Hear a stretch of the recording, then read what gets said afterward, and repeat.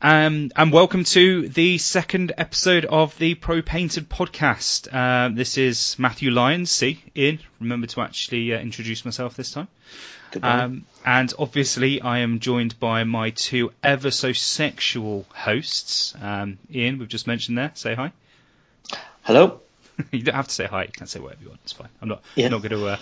I've been told that I kind of took control of you guys a little bit in the first one, but I felt like maybe fair enough leading the blind a little bit. Seems that neither of you wanted to do this intro. No. Literally, our fearless leader. No interest whatsoever. Okay, and obviously we've heard the deep groans of Mr. Rob Ellis. Afternoon. You alright, mate? How are you? I'm good, thank you. Getting a very good. Yeah. Post-tournament flu after blackout all week, but I'm finally getting over it. So yeah, happy days. Did you say flu or flow? Flu. So kind of the same thing, I guess. Yeah. Fucking hell, I didn't realise you were unwell, so sorry about that. That's fine. We are recording slightly later than we'd hope. It is currently Sunday in the afternoon. Everyone can blame Sky for that because my internet connection has been absolute dog shit. So it's not being fixed on Monday. So fingers crossed we'll get through this without too much of an issue. But yeah, so here we are, episode 2. Episode 1 went down really well. Don't know if you guys, I hope you kind of got some of the feedback directly as well. Yeah, it did quite a lot at Blackout. People saying very nice things about it. So yeah, very pleased with the response. Brilliant. Yes. And that's what we wanted. You know, it's literally us just chatting hobby, and people seem to be enjoying it, which is a good thing. Byron I had a really good chat with. So Byron of Element Games and Facehammer fame. Had a really good chat with him about the podcast, and he gave us a very nice compliment, which was one of the first podcasts he's listened to where he'd love to be on it, you know, so that's good, I guess. That's a good thing. It is, yeah. So we'll be setting up with them soon as well. It's kind of their little affiliate thing. You would have seen it through the other podcasts, but mostly through the blog posts. If you want to support us, you know, you can basically click through the link and it will just give us a little kickback. And what we'll do, we'll just use that to basically kind of do anything cool on the podcast, you know, dice and T-shirts and all that those different kind of bits and bobs. I know Rob's very keen on the idea of T-shirts. Yeah. With your crazy ideas, but we'll leave that for another day where maybe we're a bit more relevant. So I know at the moment where, you know, this is all quite new for us. So the main focus of this episode is going to be talking about Blackout, which all three of us were at, which is amazing. I don't think we kind of planned that we were all going to be there, but we ended up being there. Yeah, so, it just happened, and it was good. Yeah, definitely. And the other thing we're going to do is we got asked quite a lot through listener questions. A lot of people have asked a similar vein. Obviously, paintbrush care was a big one for the first episode. This one we're going to kind of talk about more army concepts and ideas and how we differently approach this. I know Rob, for example, is fucking insane with coming up with particular concepts, so it'd be great to maybe get a little bit of guidance off him where he gets his ideas from. Yeah, and that will be it. And what I will do as well this time is I'll make sure the blog post with the painted armies go up the same day that this episode goes out. I mean, the photos aren't amazing because I am just taking them on an iPhone at the moment, and maybe some point down the route, maybe that's something will change. But it's a bit tough, really, when you're at an event and you're playing and it's lunchtime to kind of get around to take all the photos of the armies, put them up on Twitter so people can see, and make sure you're doing good quality photos as well. Yeah. It's weird. I mean, I think from I finished some of my games quite early as I want to do, and it's the same. It's the analogy that I was thinking of the other day when I used to sometimes ref basketball games if I wasn't playing, and I was a terrible ref because I just used to sit there and watch the game, and then just like miss loads of calls and stuff like that, and then the game will stop, and I'd wondered why it stopped, and everyone's looking at me ready for me to blow a whistle, and it was kind of the same with looking at all the different armies. It's quite hard to sort of take your sort of fanboy glasses off or hat off and put your kind of subjective kind of, I'm doing this for a podcast, taking photos because you want some good pictures for a blog, You're just there looking at all the cool armies, and you're sort of there looking at them, actually thinking, "Fuck, I haven't taken a photograph yet." So yeah, apologies if there weren't the sort of the number that people are used to with other perhaps blogs and stuff like that. But we'll get there. We'll get there in the end. Yeah, definitely. I think it's something we're all keen on doing, is making sure that these armies that are being put up are, being recorded, really, I suppose is kind of the thing. I mean, we're not going to be doing it for events we're not at, but I think if we're there, screw it. Let's get the information online, because we all know just being nominated a lot of the times is... Well, it's a big thing for people. It's an achievement, yeah. I mean, I know Chris... We'll get into it, but I know Chris kind of... he mentioned about how many he had in his shortlist initially, but we'll mention that. I didn't really want to do kind of what you're hobbying on at the moment, because I can't really say much myself. Although I've had a week off, I haven't overly achieved a massive amount, because I'm working on my my secret non-social media project. So few people know what I'm working on at the moment. But it's taking a current, somewhat newly released AOS army and completely changing the theme. And something I just said to the guys before we started recording is I said it's weird that GW are putting out these amazing models, and you look at them and go, God, I'd just like to paint this. And because I'm quite heavily converting a lot of them, I'm just hacking them up into pieces and converting stuff. And it's just like, God, I'd have this army done by now if I was just painting the fucking models. So sometimes these crazy ideas, you kind of forget how much time you end up putting into things. That's coming along, and hopefully once I start getting units finished, I'll start releasing it on the old social media front. Rob, what you've been up to? Anything grabbed your attention recently? I know you've been a bit of a fan of the new Stormcast female woman. Is it Neve? Yes, I've had a few things. The biggest thing I want to have a bit of I looked at them when I was at Firestorm last weekend. Was the Vine kits? Yeah. I had a quick look at those. That have just come out, and just wanted to have just say fuck you, Games Workshop, because I spent ages sculpting the vines on my Forest Dragon wing, cutting off little leaves from the Durthu kit, and then rolling up little rolls of green stuff and sculpting little thorns and stuff like that. And then, as people know, that I recently finished that army, and then they go and release a Vine kit that would have made my life so much easier. I guess it probably adds to the cool factor that people know that I've done it, by hand. But yeah, it would have saved me a lot of time had I had those to begin with. The Skull Pack as well is quite cool. I guess any kind of self-respecting Chaos and Khorne player will love that pack of skulls. They look pretty cool. But yeah, just working away on my dragon. I've obviously finished converting it now. It's all in its sub-assemblies, and it's all being painted up now. I'm trying to avoid doing... I'm going to try and do as little airbrushing on it as possible. I've just laid down literally some base coats and with the airbrush on the body, and I think I'm going to leave it at that, just so I can sort of up my normal sort of blending skills with it. Going for quite an ambitious scheme on the rider, on his armour, which hopefully get a few pointers with Byron when we hook up with him at Facehammer in a couple of weekends' time. So yeah, just all systems go. Just recently got a few bits and bobs for my next sort of centrepiece that I'm going to be working on. So that's kind of actually started that this afternoon. So yeah, it's all systems go at the moment. Excellent. And Ian, you said something about Rob and his centerpieces? Yeah, well, he's going to have like 6,000 points of centerpieces and no battle line. It's going to be quite amusing to see it all assembled with... It's not going to look like an army. It's just going to be all these fantastic conversions.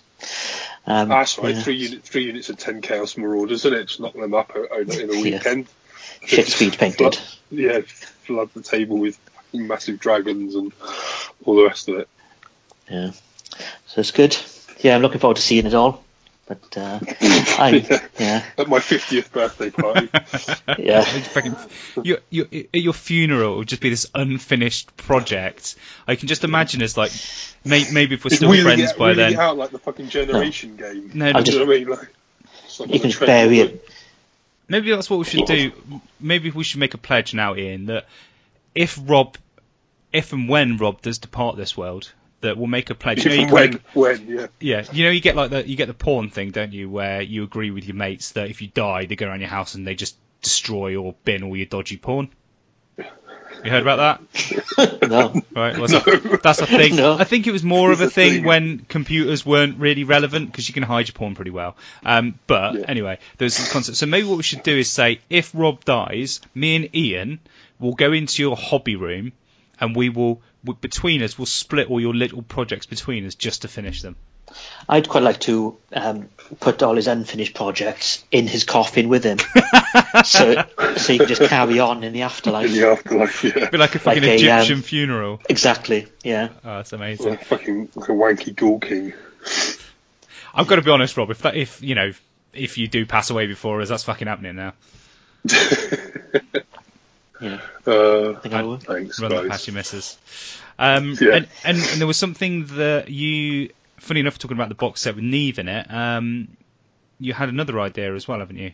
Oh yes, sorry, yeah.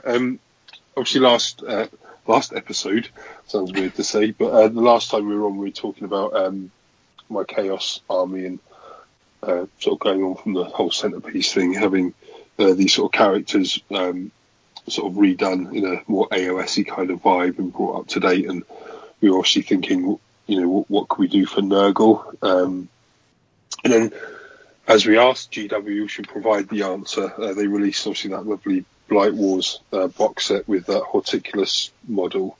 But I was thinking of like almost kind of taking inspiration a little bit from Ian's lovely Nurgle army with his war altar that he's done on the back of on a big snail. What series of miniatures was that from? I think it was. It's one of the Skibo, yeah. Skibo. Yeah. Oh yeah.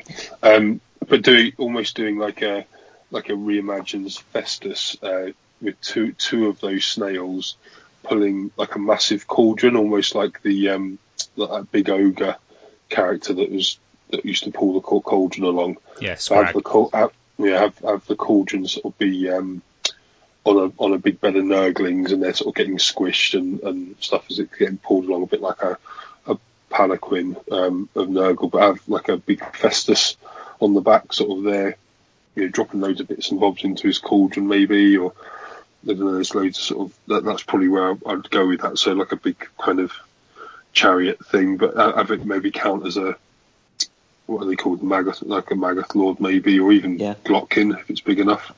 But yeah, sort of perhaps go along that line, sort of make up a big palanquin thing for him to sit on the back of this cauldron as he's flinging bits into it, and they're being pulled by these two sweet-looking mollusks. Sounds crazy. Yeah. So yeah, that's going to happen. What you could do, talking about fulfilling battle line, is instead you could have like plague bearers carrying it, and just have everything else but the plague bearers as non-game elements, and then you just take the plague bearers off and just use it as a unit of 10 models, and everything else like floats above them. Like an AOS unit filler. Yeah. So it's like, ignore the rest, all the cool stuff on it, it's just 10 plague bearers. Yeah, that'd be... You get some battle line in there, mate. Kind of cool. Yeah, that'd be fun. Yeah, it's not going to happen, but, No. Okay, Ian, what have you been hobbying away at, AOS related? Because I know you like your other wanky games. I've been rebasing things, or as I like to think of it, as converting. So I've been converting night goblins into moon clan grots by putting them on round bases. So, you have been doing a little bit of extra painting as well, though, haven't you? When doing I've done one model for Facehammer for the single figure competition. So nice. That's the other thing I've been doing, which is currently without spoiling what it is. Do you want to let the people into the sort of the idea behind it? And I mean, the idea behind it in itself won't give away the model that you've done. But what you actually did. I bought a model on eBay which was listed as pro painted, and I decided to repaint it to a good standard. So I'm fairly confident to say that I doubt if anybody else at the event will have this model, because it's quite old. Yeah. But it turned out okay. Cool. Tried a couple of new techniques on it, some OSL on the base, and just been and quite painted in a different way, not army painting, more single figure painting. Yeah. Which is quite nice change. That is very cool, and I love the fact, just for the listeners, a little pro tip here. Ian bought the model, which was pro painted, and he didn't strip it. He just literally painted straight over the top. That's right. Yeah, it was. Yeah, by pro painted, somebody had sprayed it white, then used 3 different colour washes on it, so it wasn't that bad. So sounds legit to me. Prepped it for you. Yeah. Yeah, it's turned out okay, so I'm quite happy with it. Brilliant. So nothing else apart from that, I don't think. Apart from that, thinking of ideas for next armies. That's the only other thing I've been doing. Yeah. Have you guys, since coming back from Facehammer, I know a couple of our guys in the club, from coming back from Blackout, not Facehammer. Facehammer hasn't happened yet. Coming back from Blackout, there's been quite a hobby buzz, really. I know we've got General's handbooks, there's a lot happening, but have you guys found purely from the event that it's kind of given you a bit of energy to go on and do some more bits and bobs? For me, yes, definitely. It's a combination of General's handbook and coming back from South Coast like a couple of months ago now. Is burnt out from doing that army. Yeah. So I've had the couple of months just, bit of a break. Have a bit of a break from an army project. And coming back from Blackout, I want to start a new army now. And I know what I want to do, which has been partially inspired by the General's Handbook. So it's a combination of the two has properly sort of energized me into getting back into the hobby and starting a new time-consuming project. Awesome. I think will be. We'll cover that more in kind of the next bit, because as I said, we want to talk about army concepts and everything.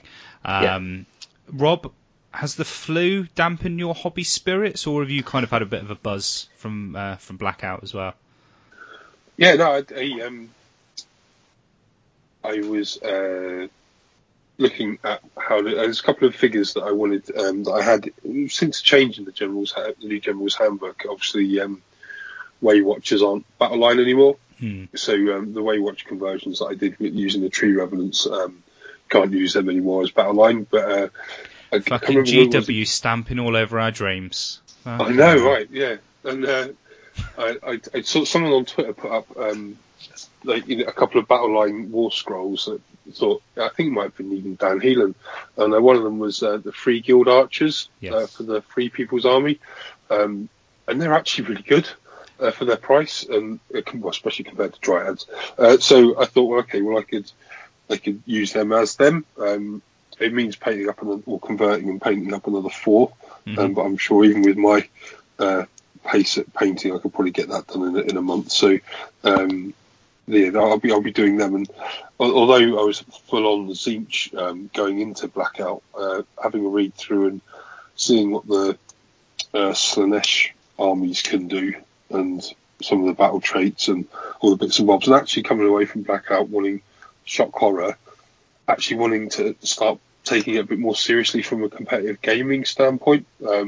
Actually looking at doing something with Slaanesh, because I've got obviously Tzeentch sort of stuff there that I could do up and use, but I don't think I'm good enough. I think perhaps Tzeentch need to be, without going like full on Skyfire, to use it with the summoning and all the tricksy stuff that Tzeentch can do. I don't think that probably might not suit my gaming style, and I don't think I'm good enough to pick up an army like that necessarily. That's not to say that I won't get it done for South Coast, but I think maybe between now and then work on the Slaanesh and do a Slaanesh army. I mean, I've got quite a bit of Slaanesh that's not fully finished, but a lot of it that's to a half decent tabletop standard that I did for the Ming Invitationals a couple of years ago, that I could rebase and spend a bit of time on and get them to a really good level. So there's half an army there done already. So I don't know, I'm in a bit of although I'm really sort of hyped to get Hobby done, I'm at a bit of a crossroads at the moment as to where to go with it. So I'm going to have to try and sort of make my mind up over the next couple of weeks. Maybe sort of seeing all the guys at Facehammer and seeing. I'm a little bit. I think what's stopping me from going full on and painting this, finish painting this dragon up is the because obviously, like I said before, there's some sort of quite ambitious techniques that I want to use, and maybe once I've sat down with Byron and gone through some of the sort of stuff that we were talking about at Blackout, and I'm going to take some bits and bobs up there with me and sit down with him on the Friday. Maybe that'll sort of give me a bit more confidence in just cracking on with the model. So yeah, it's all systems go. It's just deciding what to do, really. A lot to think about, but it's a really cool ideas. I mean, Slaanesh, it really does appeal now that they have got their own, traits and abilities and everything. I think it's weird how it kind of just reaffirms an awesome concept. It is people were running Slaanesh armies, but you suddenly give them their own unique flavour, and people get a lot more interested in. And you've got to bear in mind that's 2 pages worth of rules in the General's Handbook, and suddenly you're going to start seeing quite a few Slaanesh armies. You see fucking plenty of Tzeentch armies, but yeah, there'd be which is really, really good to see. And I know Binks, he did really well with them at the event as well, so that's brilliant. One thing that is kind of a nice little segue, actually, one thing I wanted to mention is that we are, again, sponsored by Mersham Miniatures, so please do feel free to go and check those guys out. I'm going to be putting my blog post up shortly on my Krull that I painted earlier this year, and if you're interested, Rob, I do have one of their Keepers of Secrets. As do I. You've got one? Okay, cool. Fair enough. When they did the new Kickstarter around about the same time as the Invitationals, they redid her, I think, with like a sort of an alternate head. And same one I've got. Fair enough. Yes, it's an awesome model, so I thought I'd offer it to you. She sat on my shelf, but you've just fucking shot me down. So fuck you. You can have 10 Demonettes instead if you want. Oh yeah, I will have 10 Demonettes. Cool. Definitely. I'll sort you out 10 Demonettes. Anyway, we'll take a quick break there, unless there's anything else you guys wanted to mention, and then we'll crack into Blackout and then start chatting about concepts and army ideas.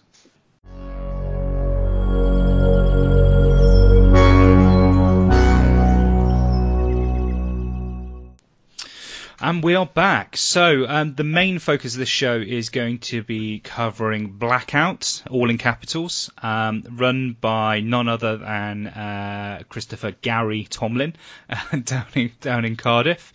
Obviously, Chris is a great friend to all of us, local to me. All his previous events have been run in Weymouth, which is my neck of the woods. But I don't quite know what the catalyst to it was, other than probably people saying, run an event in Cardiff. Cardiff is amazing.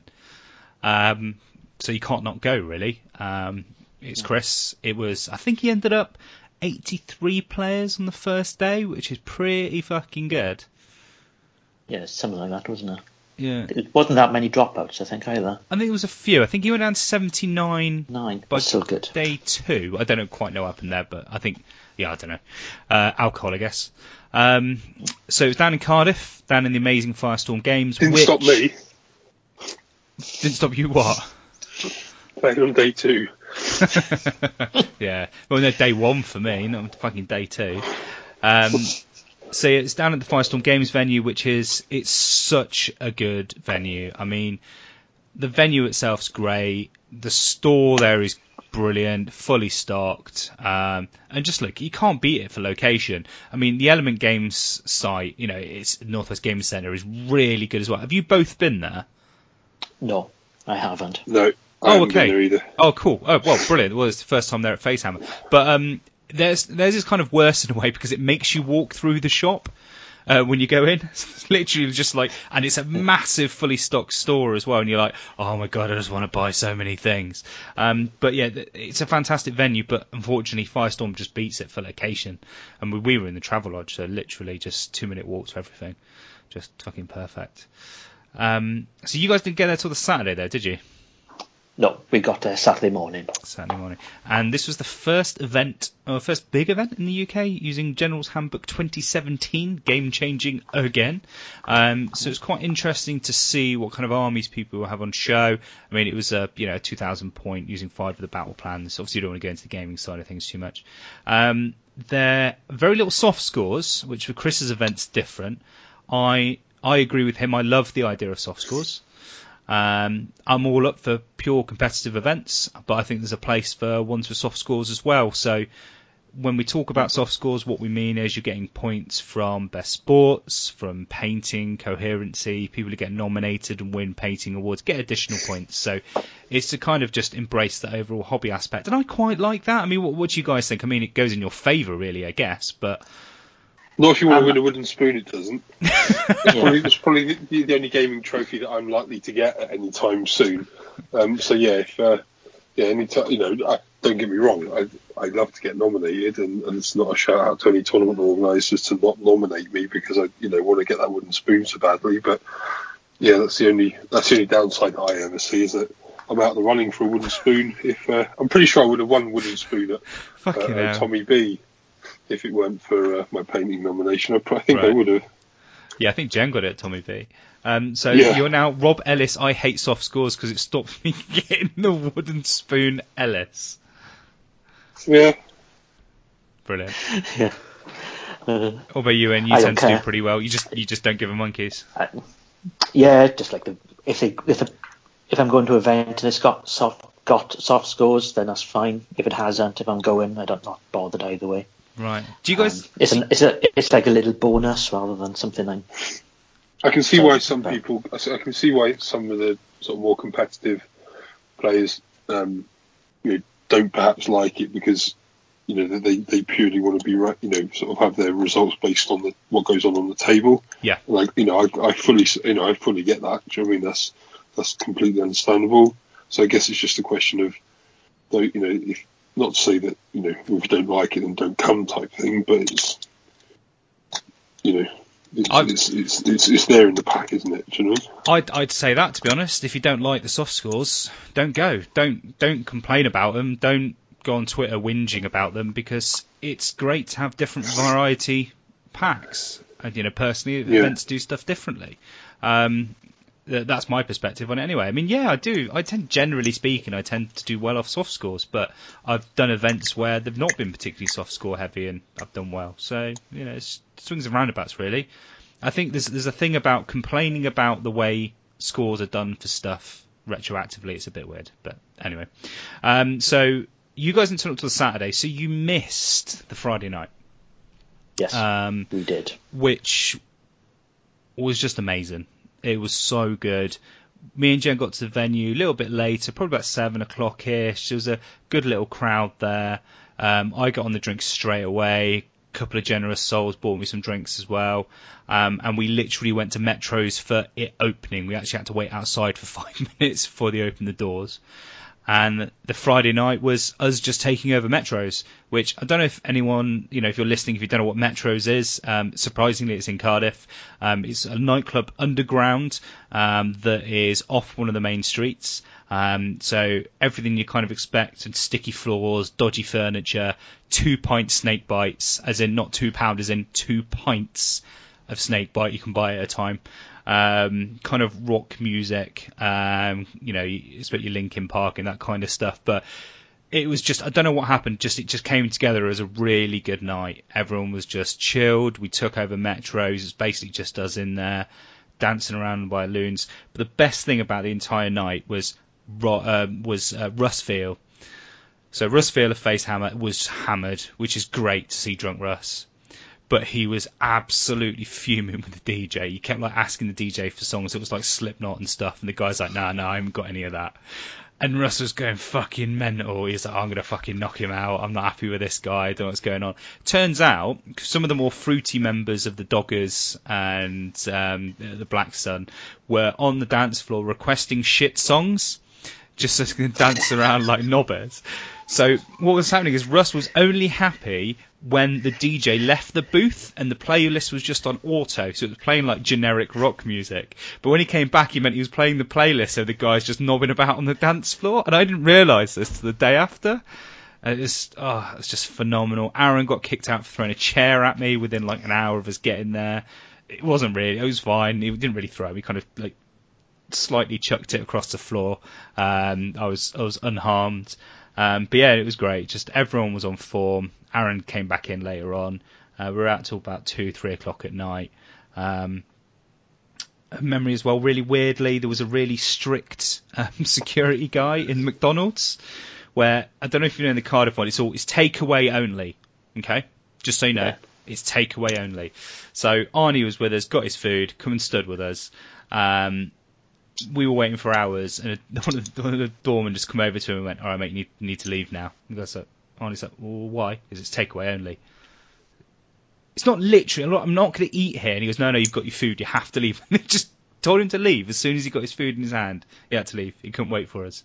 Just mental. That I love doormen who are just complete jobsworths. So I was fucking hungover on the Saturday. Which is kind of the way it is with Cardiff. I like having a good, big, drinky Friday night. So really, can't really complain about that. So what did I seem particularly bad when you guys turned up on Saturday? No, not particularly. No? I think it was fairly...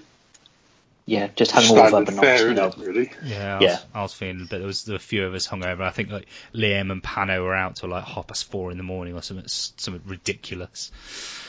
Yeah, we did see. We were driving in first thing in the morning, and we were driving sort of around the side streets of Cardiff, having driven down from Louise's parents' house, and just saw like Sam Davies, Aaron, and Diesel coming out of some random post office / sort of co-op store, right? Looking all a bit worse for wear, and just did a drive-by shouting at them, which was quite funny. Diesel not knowing who exactly it was and just sort of giving the big thumbs up. You know what was going on. Yeah, it was quite amusing. Aaron, I think they actually left Aaron in there because they just left him because apparently he did a forward roll into a display stand worth of like food and drink and stuff. He was still fucking hammered, and then tried to climb up to standing by climbing up the racking. So obviously all his stuff's fucking falling off all over the place, and they were just like, we just left him. We're not putting up with it. It's fucking ridiculous. So he had a really messy night. What I wanted to say though about the event as well is, I think I don't know if you guys agree, I think maybe Firestorm needs to up the terrain a bit. Sometimes I don't quite understand what they're doing with the terrain on the tables. Yeah, it's not quite enough for iOS. It feels like we're playing 8th, but that makes sense. But it's multi-system, isn't it? So it's kind of weird. Yeah, the thing I find bizarre is that, like you say, the terrain that's there, which I think the terrain is a big part of the game and the aesthetics for me. If you stand and look around, they've got a lot of the awesome terrain, all the not a lot, but some of the AOS stuff. They've got some custom built stuff.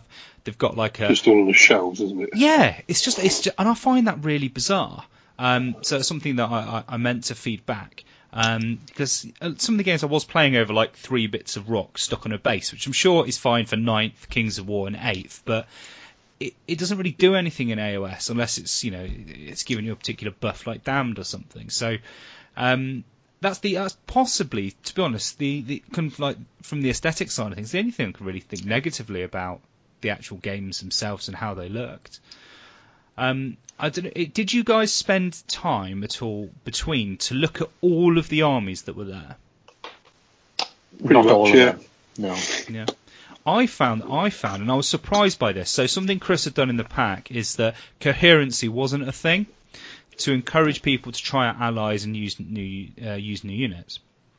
And I really expected it to be a horrible mismatch of armies. And ironically, one of the worst ones there was the army that I lent Jen, because it had 3 different basing types and the models are painted in 2 different ways. But I actually found that not to be an issue. Like, hardly any of the armies I would consider to be not coherent. Yeah, it was a very small minority. Like tiny. There was some. Yeah. But it's kind of this. I think they just want to try out the new scenarios with the list they've already got, rather than change their list. Maybe. I agree with that to a certain aspect, but there was a lot of different armies there. Like Feck were back, a lot of different Death players. There was a Darkling Coven's army. The Seraphon were back on the board. There were a lot of things that you just haven't seen for a while. It really did mix stuff up, which was brilliant to see. Ricky was running Skyborn Slayers, for example, with Stormcast, which I haven't seen for a while. One of the chaps that I played, again, he had the same. He had Skyborn Slayers as well. So, yeah, it's quite nice. It's kind of mixed it up. There's a few different armies there now. Yes. Was there anything that you played that you really liked the look of? Or anything you saw outside of the people who got nominated? There's two of the different armies I played were interesting for a different point of view. One was a Stormcast army, which was my opponent Alex had done it with. He'd done a blue base coat, and then he'd used the GW technical paints, the ones they meant for gems. That's the chap the armor I played, yeah. And it's I don't think you'd be able to get a very high-end finish with it, but from a tabletop level, that kind of metallic-y, shiny sea green looked really good. I really liked that effect. I was the same. I was surprised how well that worked. Yeah.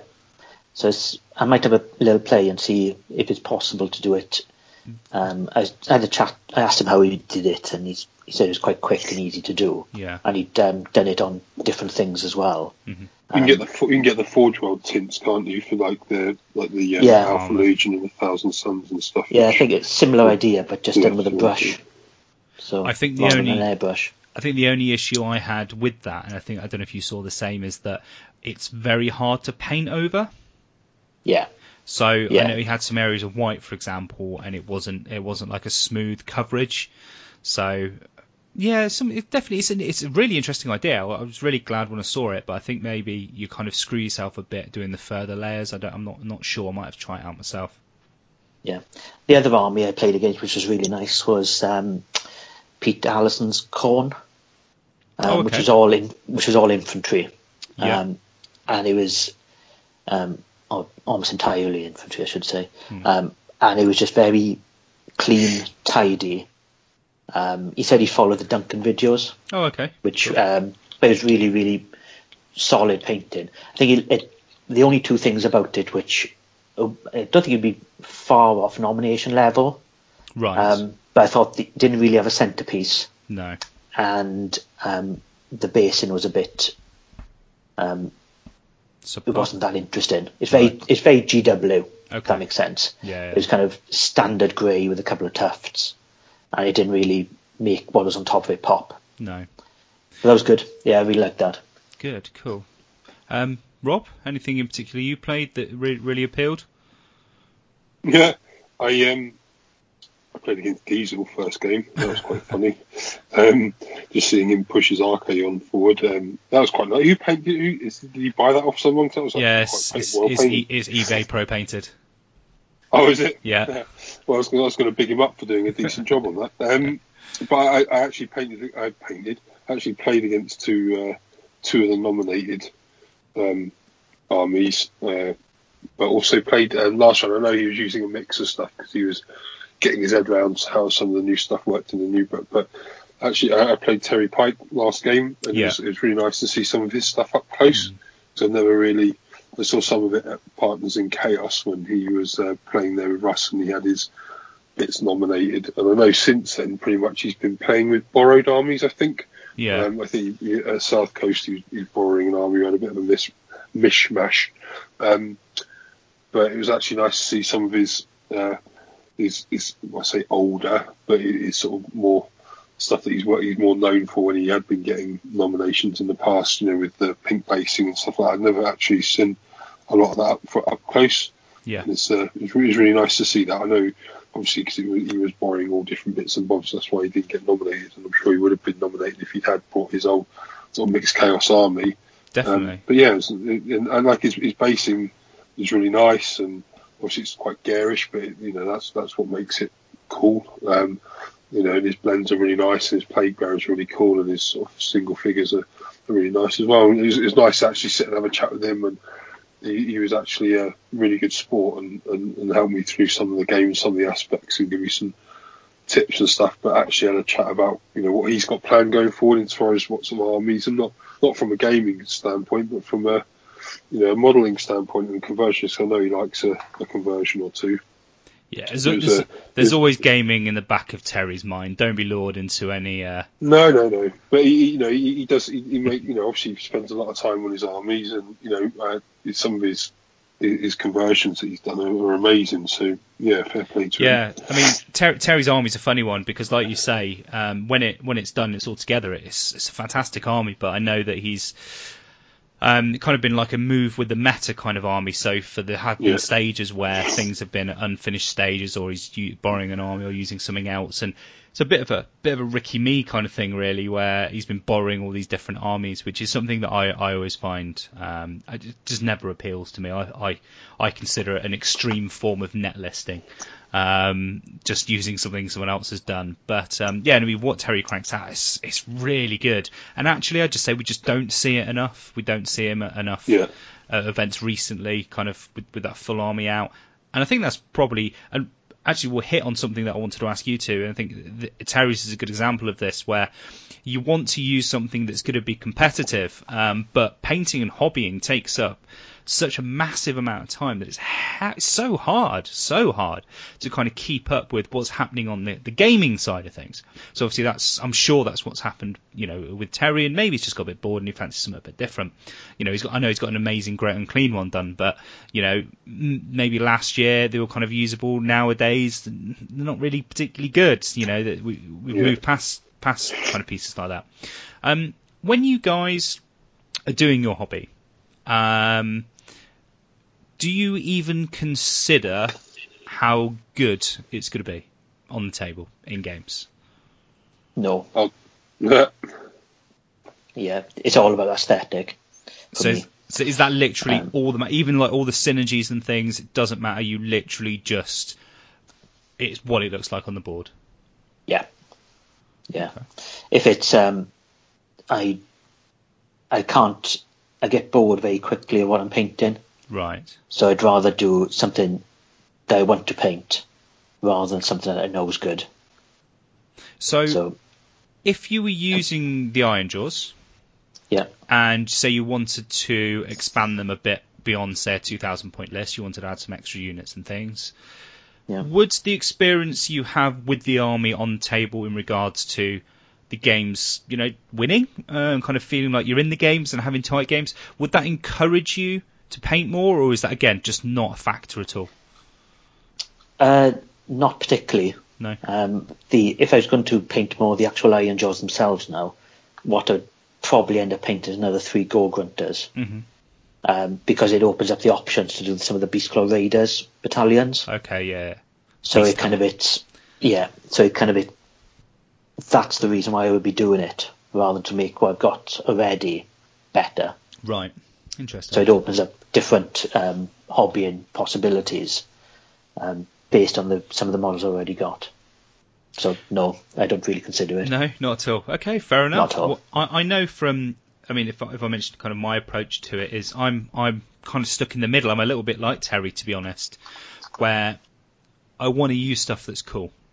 I sometimes I do elaborate conversions and, go balls out on colour schemes, but sometimes just the performance on the table just completely put off me using them. Like, I love using, Scarbrand, he's one of my favourite models I've painted. I love using him. Krull from Mercia, which I use as Skarak. Again, I love the model. It took so long to paint, but so happy with it. But both of them at the moment, they're not unplayable, but Skarak in particular, at 500 points, is such a massive investment that doesn't do an awful lot. And Scarbrand's just amazing, but in the current kind of games you play, it just gets shot off. So I know from my perspective that it actually does, the gaming does kind of hamper what I want to be painting and modelling. Yeah. Rob, you've kind of, I feel as though before we recorded this episode, you'd probably be in the same vein as Ian, but by the sounds of it, with a couple, did you get 2 wins at Blackout? No. Two draws, 1 minor loss, and 2 major losses. Okay. So no. Fair enough. 1 win and 2 draws. It's kind of so. Yeah, explain kind of what's happening with you. I mean, we'll talk to your earlier question. Like, if I'm, and I think it probably goes back to my earlier days playing 40k. A lot of the, especially when I got back into the hobby, around about it was 40k 5th edition, and at the time, it was very much with the armies were built around like one specific combo. And I guess you could say the same at some AOS armies now, but there'd be a certain couple of units in there that would synergize, and if the combo worked, you'd smash your opponent, or you'd have, you'd be in the game. If it didn't, then you wouldn't, and it was pretty clear cut, and that's kind of why 40k became the game it did before they sort of rejigged it recently. And I kind of, with the mixed order list I've got, there is that combo with the unit of scythes and the forest dragon and the prime. And if that comes, if that comes off, it will smash people up. Do you know what I mean? And it's then down to a bit more positional play depending on whether you win the scenario or not. But that combo, I know it's quite an expensive combo now, especially with the hunters going up in price. But when I first wrote it, it's cheaper than most main big characters because the forest dragon was so cheap, and it will take Archaon off. Do you know what I mean? It's a decent combo. So. And it's almost like if I put it off in a game, then it's like a nice story to tell, and I'll remember the game and I'll have a laugh. If I don't put it off, then it didn't come off. Do you know what I mean? And like when I played, not to talk too much about actual gaming, but when I played Diesel, I did put it into Archaon, and I almost took him off. And a Destiny diced powered Archaon, especially with Diesel rolling, is a sight to behold. And that would have been a great story to tell. Do you know what I mean? And I'm sort of all about that in games. Just push it forward, see what happens. If I win, I win. Like I said, I'm not too heavy into the statistical side of stuff, as I keep on used to say to Ian. Everything's 50-50. You either make the roll or you don't. Do you know what I mean? So that's how I approach games. So if I've got a call, maybe it means painting 12 Kurnoth hunters almost killed me. But they were nice fit. There was not an ounce of dry brushing on them. Do you know what I mean? They're all edge highlighted and layered and blended and all the rest of it. So, that did take a bit of time. But they were cool models to paint, I guess, and, especially with some of them being converted up and that. So it's a bit of a balance, really. And like I said, I think I'm leaning more towards, I think I was perhaps trying to have one army that, like a long-term project maybe, and then have an army that is perhaps more speed painted and that's a bit more competitive. Okay. But then I was thinking about it over the last week, and I just don't have the time to do both. So I'm just going to carry on making cool conversions and taking ages to finish an army and take it to events and hopefully catch people's eye with the cool models. And I don't have time to be competitive and to do the other hobby stuff that I like doing, if that makes sense. 'Cause it'd mean playing practice games, it would mean all that kind of stuff. And the thing I enjoy most about the hobby is the painting and the converting. So it's just about time more than anything. Yeah, time is definitely the precious commodity, and it's something I'm generally speaking I'm lucky with, so it kind of allows me to get that balance. But no, it's interesting for me to listen to kind of how your perception is changing, and how Ian just doesn't give a fuck about how well or not he does, which is another one of your little intricacies there, Ian. My quirks. One of your quirks. So let's crack on then to the big thing about Blackout, which is the only reason we're there. We don't care about gaming. All we want to do is look at some sexy armies. So there were quite a few nominations. I mean, 83 players, I think it was. I think Chris said he had a short list of 24. So yeah, goes to show there's some really nice armies there. I think in the end there were 1, 2, 3, 4, 5, 6, 7, 8, 9, 10, 11, 12, 13, 14 up for nominations. And what we'll do, we'll just kind of quickly cover them, kind of mention something that you really like about the army, and then we'll move on, because 14 is quite a lot. So first up, one of my personal favourites at the moment, because of his unusual colour scheme, is Mark Wildman, with his yellow and his black and his mottled. His kind of mottled scheme. What do you guys think of this? I love this. Yeah, totally my cup of tea. The only thing I didn't like, which is very personal, I didn't like the Chaos Dragon. Right. Because I just don't like that model. Okay. Yeah. So it's very. Taste. Yes, so it's a very personal, but it's done so well and it's so striking. And I can appreciate how long it takes to do all of that mottling. So yeah, love it. Brilliant. Rob, anything you want to add? Yes. Yeah, exactly the same. Well, I think. Right in thinking that he didn't have his Demon Prince done at the South Coast. I think that was something that was new to it as well. And that was, right, done just as nicely, and with the mottling over the wings and the membranes and stuff. Yeah, I mean, as I said in the last episode, that one of the sort of technically best painted armies that I've probably ever seen. And I've seen a few, so yeah, it's a very nice army indeed. Yeah, I think it's quite original with the colour scheme using Nylock oxide like that, and kind of the black fading and the spots. There's not just one thing's gone into this, quite a few ideas. But yeah, definitely top army, and I think one that consistently will get my vote at a lot of events. Next up was, and I'm sure Ian will really like this army. This ticks all your boxes, which is Stephen Smith's Stormcasts. So very box art.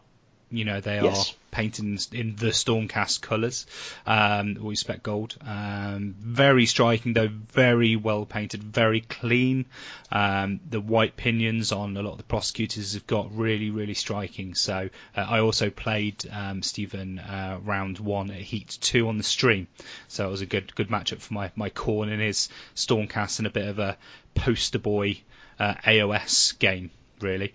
What about you guys? Anything that kind of stood out in this army? I don't know if you managed to get a good look at all of them. I really like it. I think it's shock horror. I know.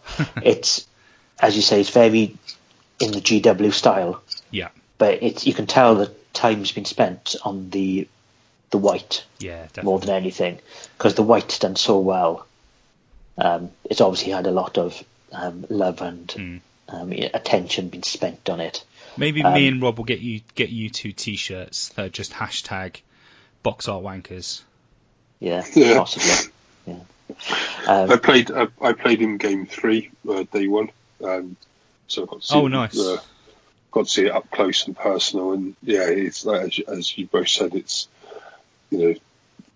just great. I mean, it's pulled straight off the starter set box art, isn't it? Basically, I'm gonna.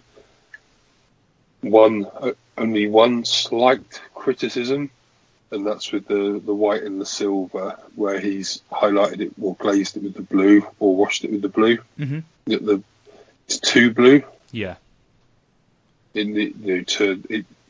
just think there was that. I think if that was sort of slightly pulled back just slightly. Yeah. That was my only. That's saying like a Ferrari is too blue. Do you know what I mean? It's still a Ferrari at the end of the day, and his army's by no means a criticism. It'd just be if I could tweak something on there, it'd just be, and that's maybe where I go wrong. Is my contrast on a lot of my stuff isn't high enough, and you perhaps need that in that environment. If it's sat in a cabinet somewhere, then have it toned down a little bit because you've got the good lighting and stuff, and perhaps that's what made it pop in the first place, was having that higher contrast. So. Yeah, I think that'd be the only, for my personal taste, that'd be the only thing that I would have perhaps done differently. Cool, brilliant. Yeah, I think we're all painters. Little bits of feedback like that are always taken well. I don't know anyone who doesn't. Next up was Paul Whitehead. He had the Beast Corps Raider army. I think he had 3 or 4. I think it was 4 Stonehorns. Something crazy. I thought were they the ones that were repositioned? Was it? Yeah, some of them repositioned. Yeah, they were cool. I thought it's a really nice army. A lot of warm colours in it. I think it's what I said on Twitter, which I liked. It felt kind of a little bit old schooly, like with the basing and everything. Really nicely painted. No doubt about it. But it's weird with an army like that as well. Sometimes it doesn't stand out enough because it is just some big models. It doesn't kind of appeal to the aesthetic of an army to me. If that makes sense. Yeah, I know what you mean. It was quite nice to look at it and try to work out the conversion work, because he's made all of the Stonehorns look different, relatively dissimilar based on a very on a one pose kit. And I've converted the Stonehorns in the past, so I know roughly what the kit's like. Yeah.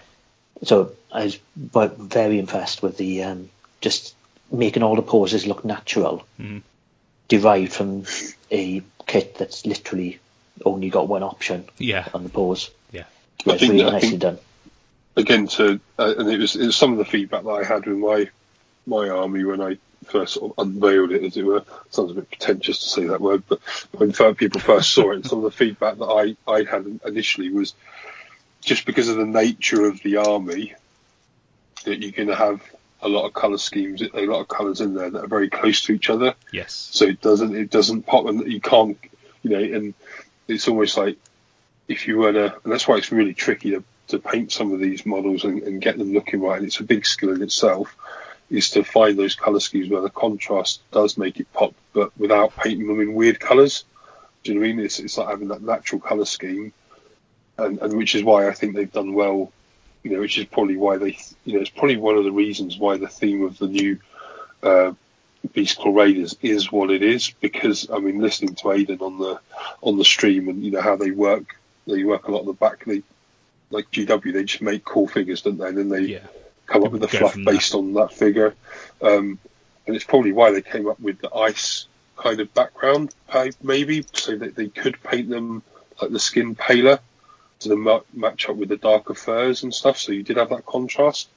If they, do you know what I mean? The original ones where the skin tones were brown and then you had the brown fur, like this guy's done, and he's obviously done it very, very well. But then, it doesn't have that pop, and it's the same with the Sylvaneth. A lot of the Sylvaneth paint schemes that really, really pop is where the bark's either really, really light, like M. Durant's army, or really, really dark, like Les's, and then you have the spot colour that's the other way around. Whereas with mine, like I've got, some of the parts on it are quite close to each other, which is some of the feedback that I had on mine. So maybe that's a sort of similar thing that not suffers from, but has in common. I don't know if that's right or no. I agree with those points, and I think it's an interesting point about the colour schemes done with GW. I think there's an element of making things more cleaner, more of a limited palette, kind of makes it feel a bit more modern. I think that's maybe what they've done in kind of that regard. Next up we had, and this is one of my personal favourite armies, purely from the painting perspective, and it has a lot of conversions in there as well, which is Byron. So again, Byron, second shout out on the podcast. It's just, you just look at the army and I can't imagine the time that goes into that blending, and it is just something that I'm not capable of doing. I know I would have to spend a lot of time learning the techniques to produce something like that. It's just phenomenal. Yeah. It's the kind of technique which has been built up over years. Yes. So I couldn't paint in that style. No. I'd have to learn how to do it, and it would take hours and hours. Mm-hmm. It's really good. I was chatting to Byron about the dragon. Was he chatting to you about the scales? Yeah. Yeah, I think he enjoyed chatting to lots of people about the scales. It's quite an interesting. I'm not sure it's something I've never thought about before. He's saying that a lot of his vast majority of his army is plastic, and because it's a different material and a different style of sculpting, it's made it more difficult to paint. Mm-hmm. So it's it's something I've never thought about before. No, it's quite interesting. It's quite a interesting thing to actually consider, because I haven't noticed that before with my painting anyway. Well, the peculiarity of Byron style, possibly. Yeah, definitely. I think it's I suppose an element can be the way in which he's painted it. He kind of is limited in the techniques that he is using because they are coherent across the army. Yeah. But yeah, I mean, again with some of the freehand he's done, it's so clean, and it's way outside how I can paint. Yeah. Anything you want to add, Rob, or should we crack on to the next one? I mean, obviously, I think the army, it's pretty much been in the scene. It was the first sort of army that I think it was the first army that I saw in the flesh as I walked into the hall when I went to the first blackout. He'd had it there, and it's always one of those things. It's like it's evolved pretty much. I think it's been at pretty much every tournament that I've ever been at, and it's evolved along the way, and he's added bits to it and stuff. And it's just one of those armies. It's I don't think it's going to sound really weird, but I don't think the UK scene wouldn't be the same without that army in it. Does that make sense? No, I know what you mean. It's almost like a yardstick for people to aspire to in a way. It's very inspirational. There's a lot of different techniques, and very underrated. Although I think very underrated converter as well. Yeah, I think it's. I think Byron's army, and maybe something that doesn't do him as good stead in the painting nominations when it's player voted, is that it's a painter's army. I think whether painters see it, and I don't mean to, be making disparaging comments on people that I, wouldn't consider painters, but army painters, people who want to get stuff painted and on the board, I think maybe they don't appreciate it quite as much as people who kind of understand the techniques a bit more and have tried or implemented them to lesser degrees. So I think the sword that Byron is just such a brilliant army. Next up was Russ's, which Russ is a bit of a weird one, really. It's great to see Russ with a different army on the board. Obviously, it's an ethereal army, so a lot of glazes, airbrushes, and blends on that, which we know he's churned out pretty quickly because we saw it up on Twitter. Let's be honest, it's not, because you are only really painting one area, one colour. It's something that shouldn't take you a massive amount of time. Obviously, you can go mental with the blends, but he's done a really good job, really clean, really smooth, and he hasn't just gone for a nylon oxide kind of wash and a couple of highlights that tends to be pretty common. And then he's got some rebased models from his older army, which still, when you say older army, Blood Knights still look brilliant. Basing's the only thing that kind of I felt was a little bit rushed. It did look like cork. It looked like maybe an inferior version of Les's bases. Maybe that's just a speed thing. I don't know if you guys have got anything to add on Russ's. Yeah, possibly. It's one of these things. It looked a bit like what would traditionally be called a concept army, because everything's done. It was all ghosts. Yes. But it wasn't a concept army because that's what they are. They are ghosts. Yeah. So it's really good. The Blood Knights I was especially impressed with. Some of the freehand on the banner was very good. Again, like I said, frustrating. That's his old stuff. Yeah. It's just sat on a shelf on Square Basis, no doubt. Then we had John Green. Really, I think that actually John's army must have been just the most striking there. So Sylvaneth army, black, really like almost bioluminescent kind of green, just really nice. I spoke to him a bit about it as well. I think there's a little bit of dry brushing where it didn't really help with the smoothness of the models, and I think just kind of a couple of glazes, a couple of highlights towards the edges of branches and stuff, and the centerpiece, and that army will just be absolutely fantastic. But definitely worthy being up there for painting gnomes. Yeah, it's quite unusual to see a Sylvaneth army that, rather than gone in the natural colours, has gone almost the most unnatural colour you could think of. Definitely. So the very bilious green, like the very bright green, worked really well as a contrast. I liked it.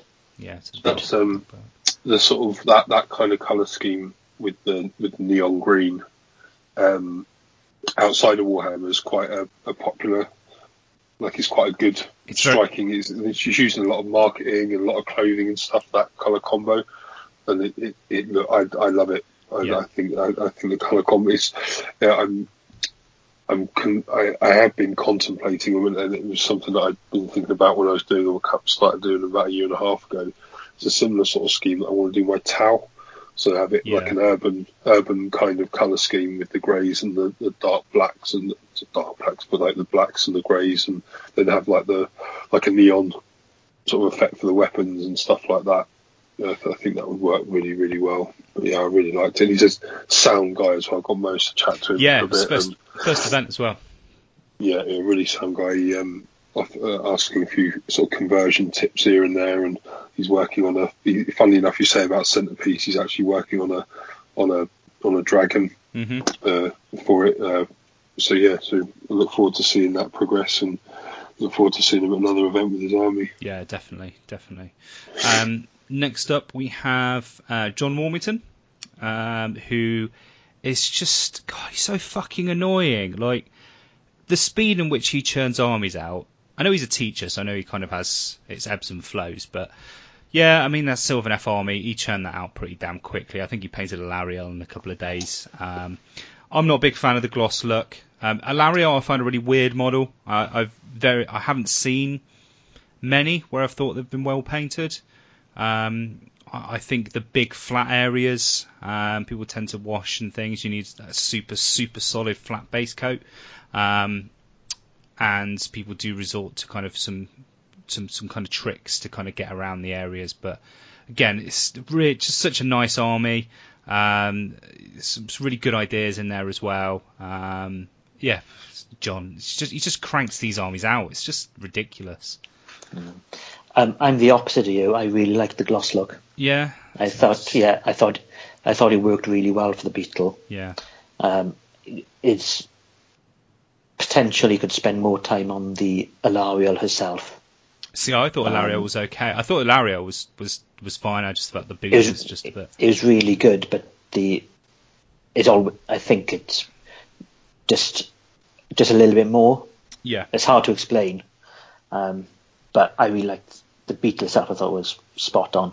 I really liked that kind of glossy blend look, because I think it just suited the model.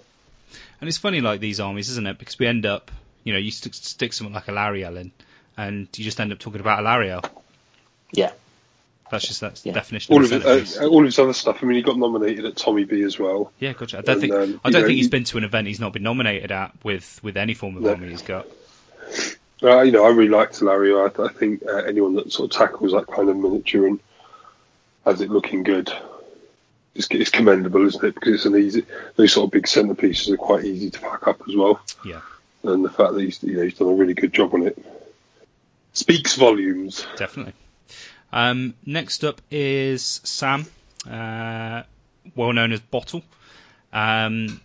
He's got his mixed order army. He ran the skirmish on the Friday night as well, which I'm actually disappointed I didn't take part in, but my plan was just to get drunk, so that's fine. Obviously you guys weren't there for that anyway. But yeah, his army is just seeing Empire models, current plastics and everything painted up to the standard that he has. You just don't see it, let's be honest. Basic infantry and stuff painted to such a character standard. It looks really good. I find the army overall, I think the Caradron, the 3 balloon dudes he's got, just fantastic. I mean, the weathering on the armour is on par with what I'd say your Ironjaws are, Ian. I really like the use of colours, kind of that grey, kind of Karanax stone kind of colour. Brilliant choice. The only thing I think is, just as an overall army, it doesn't appeal. I feel like it is just a mismatch of different units and troops, and that's purely a visual taking on board everything that you're looking at. I think individually everything's really well painted. There's a lot of different colours there. I don't know what you guys kind of thought about the army overall. You could tell that it's a progression over the period of probably a couple of years, where his technique's improved, because compare the Caradron to some of the Empire men, and there's obviously they've been done at quite a different time. Yes. I don't mind I thought it worked generally overall okay. I quite like the mismatch of colours. It's something and it doesn't look particularly cohesive. No. But that's what a mixed, as long as the base is the same, I don't mind it. Fair enough. I consider it one of those armies that is good because it makes you look at it, if that makes sense. Yeah. Yeah. I think the eye was definitely drawn to the Quadron. Yes. Well, he did slap bang in the middle as well. I know, and it's because it was quite a marked different colour to the other stuff. Yeah. It becomes the focal point. And I think I spoke to him as well, and he said he's not planning to paint any more. He's literally just painted those 3 Yeah. days. I know. It's really. I spoke to Sam a bit, and he made good use of the transfers from the Dwarf Blood Bowl kit. Yeah, I thought that was it. He's weathered them as well. Yeah, so it looks. Yeah, it's really good. I'd like him to do more personally because I think the scheme would look really good over. I agree. Some a bigger force. But the hell of an army to paint Caradron, an awful lot of detail, and they're almost some of the least detailed. So fair play to him if he does do more. Yeah, I hope so. And next we've got Les. So I covered Les's army a bit for Brothers Sigmar. So again, the Les Martin TM list. I mean, it's just brilliant. I mean, probably the reason why he's not in contention for player votes nowadays is just because the army's been out there for so long. People have got used to looking at it, and it's army fatigue really, which is a shame because it is, again, for me, it's just my favourite Stormcast army, if not one of my favourite armies overall. By a long shot. Yeah.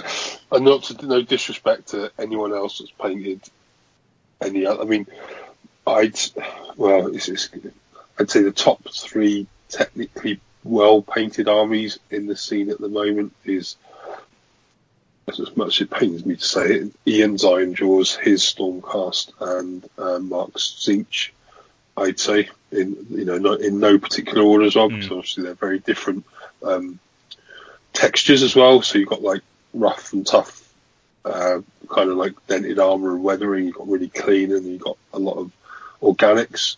So that's quite a good spread as well of styles, not styles necessarily, but sort of textures and palettes.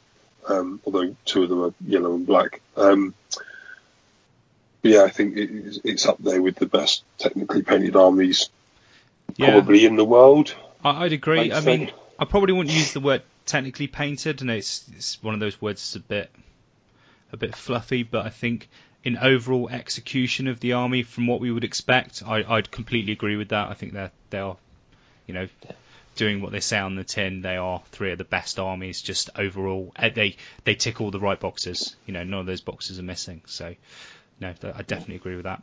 I think Les's army is one that, because as you say, he's been around for a while. It's almost like the painting meta.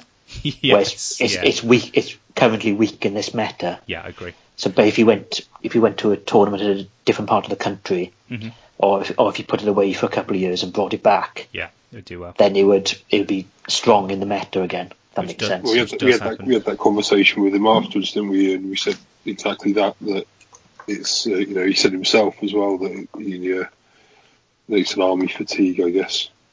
I mean, my army's not painted up to those kind of levels in regards to Khorne, but I get the same. I think really with my Khorne army, even for Les, I had one of the quickest painted coherent Chaos armies on the board, to a good standard. And that's why I did so well off the painting trophies kind of earlier in the life cycle of General's Handbook. But nowadays everyone's seen it. No one cares about looking at 30 Blood Warriors. They're just like, oh, great, brilliant, 30 Blood Warriors. Move on, next thing. But the only thing I think with Les's army is I still think the bases let it down. The bases are done well. I just don't think they're the right colour choice. I think more of a kind of a neutral kind of colour base. Well, not neutral, but kind of a creamy kind of colour would work really well for the bases. I think they're good, but I think they're just a bit too dark. They don't make the army pop enough for me. Yeah, I can't.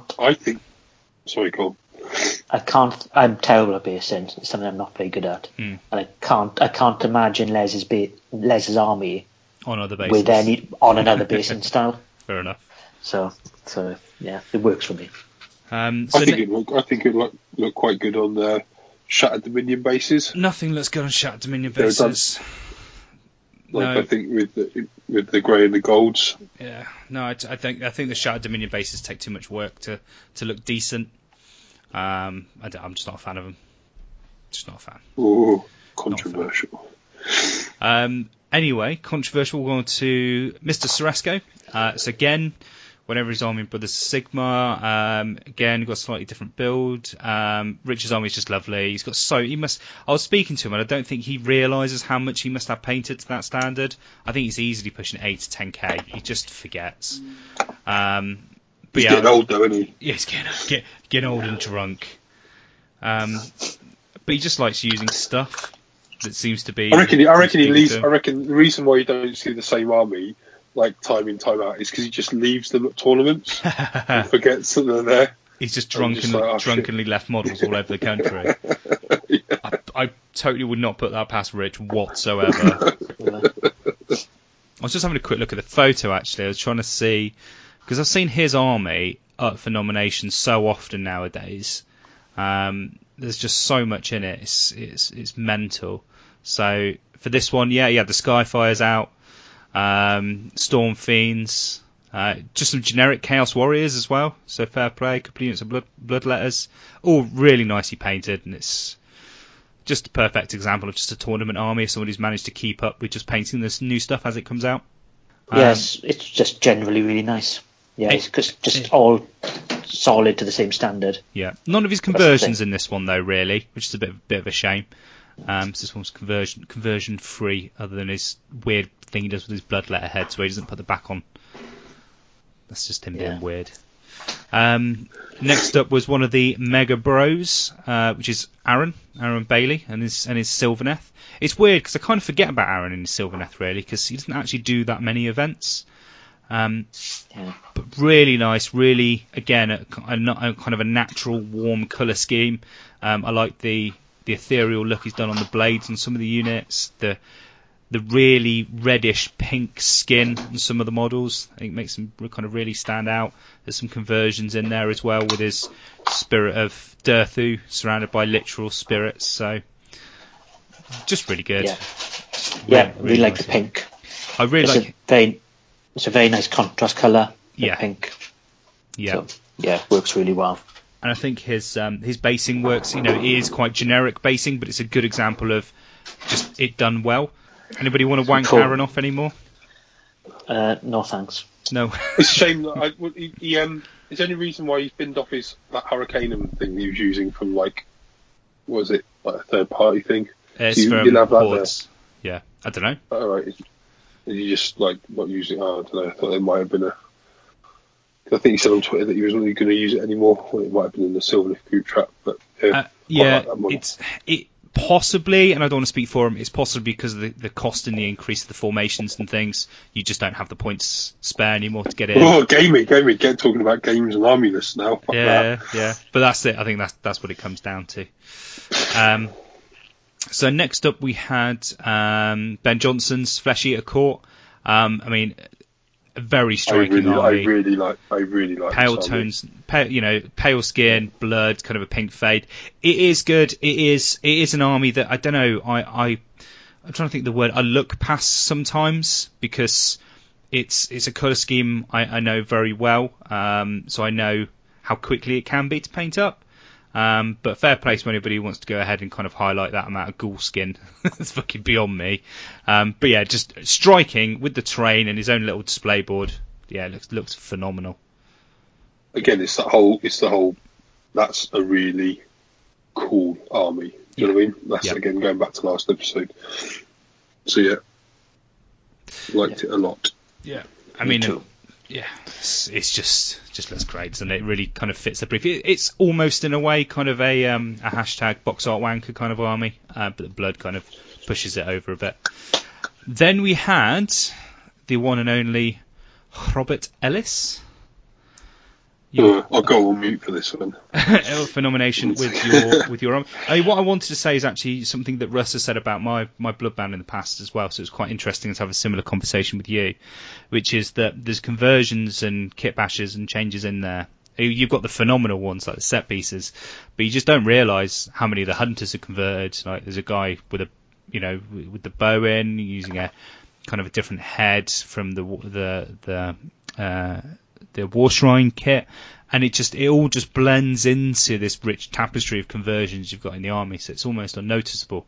There's only one. Out of the 12 Kurnoth hunters, there's only one that's not converted. There you go. So you just wouldn't know. You wouldn't know that just looking at it. Really, generally speaking, just quickly looking at them without being told that. Ian casted with his empire. He used to have little cue cards, didn't he? Yeah. Sort of saying, "Oh, look at this, or look at that." Yeah. But, I think part of that is just kind of hanging around your army and talking to people when they have a look. And there was a lot of it was great. I think now that people see the army as a fully finished army, there were a lot of people talking about your army over the weekend, which was really great to hear.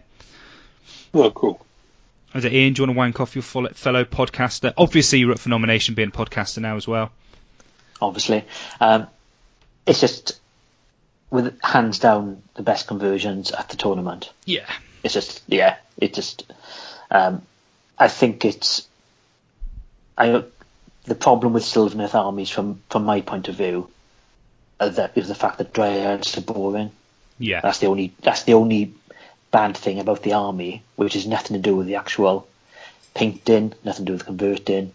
It's just that Dryads for me are dull. Yeah, they're just boring models. So conversions. I think that I was just going to say, going with the old. I'm more and more tempted now to go with the whole Free Guild Archer thing with using the Tree Revenant conversions that I had for the Way Watchers, because I'm just that's another spot cut. That's another, obviously the lightness of the skin on the Tree Revenants as well just breaks up the green across the army a bit more, and the sort of the the glowing weapons as well. So I think I was gutted that I missed Heat 3. I couldn't get to Heat 3 with it, because I think I could have it'd just been nice to have been nominated there. Right. Do you know what I mean? And actually seen some, like I said, then they do separate awards for like characters and monsters and stuff. I'd like to think that one of my dudes would have, not to sound big-headed or anything, but I've been told a bit of feedback from the first episode is not to be so bloody humble. Yeah. But I'd like to think yourself up. The Prime or the Dragon might have won character or monster up there, and it would have been a nice sort of almost sort of end of a journey with it. I knew that Blackout was coming along. And there's additional strategies to getting nominations for stuff like that at bloody GW events, which is finish your games really quick so you actually get in the cabinet. Oh yeah, no problem with me, mate. I get taken off. It's fine. Right, we've wanked you off enough, so I think it's time for Ian to get a good gob in. So the final nomination, Ian, was yourself? It was, yeah. So it's the I changed the list slightly by adding some Rock Troggoths and some Moon Clan. So moving with the meta, getting a bit of a horde in there. Yeah, and dropped the what did I drop? The Ard Boys.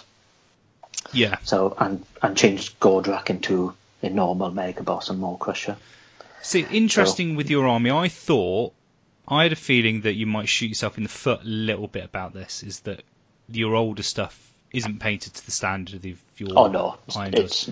But it kind of is, you prick. It really doesn't stand out as not being as well painted as the Ironjaws, because they are because it's different materials. It works really well. It's just you're just so fucking annoying.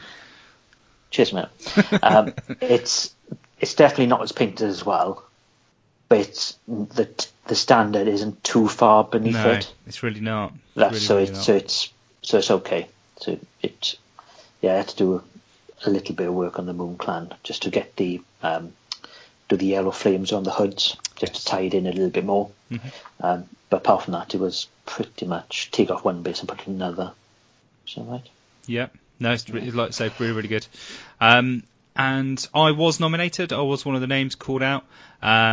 But with my army, I knew I wasn't really much for contention. Maybe I could have gone for a third place, possibly.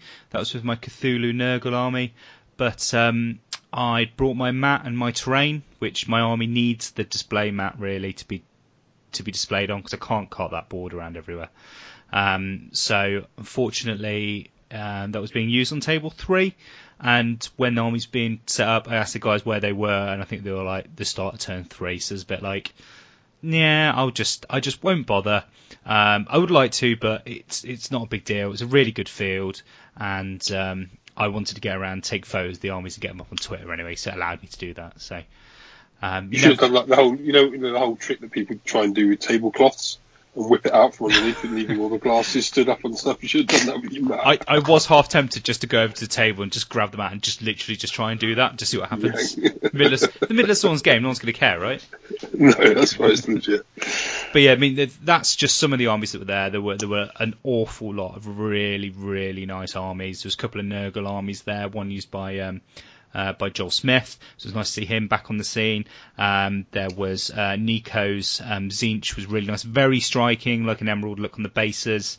There was Mike, we got out the Resident Dog and Mike with his Tzeentch as well, so there was loads of armies there that all looked fantastic. But when it came down to the votes, we came with, in third place was Bottle. So fair play to him. Like I say, obviously the coherency didn't put people off too much, and I think it kind of works in his favour because it makes people look at that army, and it's well deserved, because anyone that can paint character level detail on that much infantry, and different infantry as well, well deserved third place there. Then in second place was our very own Rob Ellis. Yay! Which I think both me and Ian were really, I think, well, not just us, I think a lot of people were really happy for you to kind of take away second place in that field. As I said, there were a lot of people who were voting for you. I know Jen voted for you. She really liked your army. She tends to be a good indication of, what kind of the general people are thinking, because she's not much of a painter herself. I know Aaron really likes your army. He voted for you as well. And you got my vote. It was between you and Ian, but I went for you because I felt Ian's army had lost the coherency, or with the change out for the destruction stuff. But didn't really matter though, did it, Ian? So we got a little story from Chris that they were neck and neck going into the ends of the painting nominations, and Ian got 2 very quickly through at the last minute to win it. So well done, Ian. Thank you. Big shock once again, another painting trophy. Yeah. So I was hoping now that I'm on a podcast I would lose. Because it'd be quite funny. No, we don't want to prove Mike Asquith wrong. We just don't. Okay. Sorry, prove him right. That's what I meant. Prove him right. But yeah, I think all well-deserved winners. I think nobody had any issue there. There was no Facebook warriors commenting. Any Twitter warriors commenting about who should have won. Chris pointed out that most of the people that get nominated for these things are all associated or working on or friends with or on podcasts, and that's just because these people are hobbyists and people want to hear what they've got to say, so they get involved and they do podcasts. So it's not a thing. So well done. I mean, anybody out of those, that list could have won any of the trophies and nobody would have batted an eyelid. But I think you were both worthy winners, boys. You definitely were in contention for me there. Cheers, man. Awesome. Right. I just like to say, I mean, in that field, I didn't. That's why I said about Heat 3, thinking that I'd, get something there, because I knew going into Blackout, I knew who was going. Yeah. And I just didn't, in my wildest dreams, think I'd probably get nominated, but I didn't think I'd get anywhere near the podium with the amount of sort of people that, whose armies I've that I love and that I sort of look up to and have as peers almost. And to come second in that field, it was amazing. So yeah, thank you for everyone that voted. It means a lot more than you probably think. Yeah, it was a field that you couldn't really predict. No, because it was player vote and everything was to a good level. So Chris does it the right way as well. I like having 1 to 3 in regards to player votes, and he's got a judge's vote as well, which I always think judge's vote is a good idea. We went to Byron. We've talked about Byron's army enough, but we can't wait to see what he's kind of adding to that next. And again, another fantastic army, which I know Chris loves. But objectively, even knowing how passionate I know Chris is about that army, objectively speaking, it's hard not to, it's hard to kind of argue with his choice there. So yeah. No, fantastic, and I'm glad those. It's a good field to get some trophies in. It's a shame there's no painting masters anymore, eh? Kind of get your painting rankings. Shame that's not a thing. But yeah, no, we had a fantastic event. I would like to thank you, everybody who kind of made it my birthday weekend. Really, really enjoyable. Thank you for the both of you for coming out for a nice intimate curry with me and Jen. Yeah. And a couple of quiet drinks with a very drunk Rob. Who I've never seen anyone eat food that quickly. That's just mental. We actually had a curry, and by the time we started dipping our naan bread into our curry sauce, your food was all gone, and you're just nibbling on a leftover poppadom, I think. Yeah, standard. Pretty crazy. Anyway, so there, yeah, wow, 14 painting nominations, and talking about each one individual, that's a little bit tricky. So we'll take a little break there, and we're going to just jump into, see if we can fit some listener questions in, and just talk about army concepts. All right, back in a minute.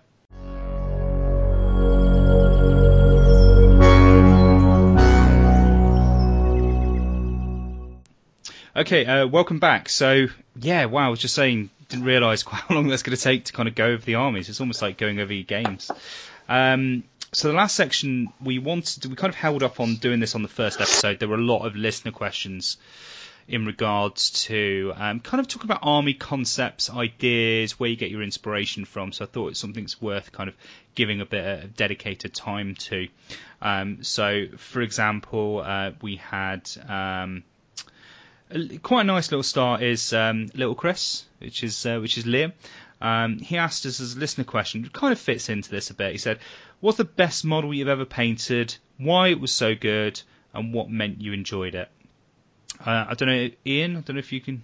Any ideas what your favourite model is? My favourite model I've ever painted, I think, is the Inquisitor Eisenhorn. Oh, really? The old 54mm scale one from the game that was released 15 years ago, maybe. Yeah. I painted it, I think, about 2 years ago, with the intention of copying the GW box art. Mm-hmm. And it turned out really nicely. Standard Gilmore. So, but yeah, just literally to reproduce it. And it turned out really nicely. And it's a scale that suits my style. The bigger surfaces. Yeah. Just need it's more subtlety required. Mm-hmm. So you don't want the contrast as much because the natural light does it. So yeah, that was my favourite, Inquisitor Eisenhorn. Nice. Rob? I guess probably my favourite model that I've ever painted, and it's not an AOS one, because it was one of the first figures that I'd converted and finished painting when I first got back into it. So it's a Space Wolf priest that I did, but it was actually converted out of a body of a Chaos Warrior. Oh, right. With the lower legs of a Space Marine and stuff. Obviously, with the sort of furry pelt type thing, matches the Space Wolf theme quite well. It's paid up to a decent standard. It's sort of standard fare for Space Wolves, I guess. I think that was that, or potentially the. Actually, no. I'm going to change my mind now. Looking at my cabinet, it was the Frostheart Phoenix that I did for the very first Blackout. Yeah. It got nominated because it was although my High Elf army wouldn't finish, that was pretty much the only model that was finished for the army. But because of the way that the tournament pack was done, it was 2,000 points plus a scroll of binding, and the Frostheart was my scroll of binding, and then Chris did a best monster sort of thing where people could scroll of bindings were nominated, and it got nominated for that, and it was I guess my first Warhammer Fantasy figure that I'd finished painting, and the first one that I got a painting nomination for. So yeah, and it's quite a decent conversion, I like to think, as well. Quite a good repositioning of the model.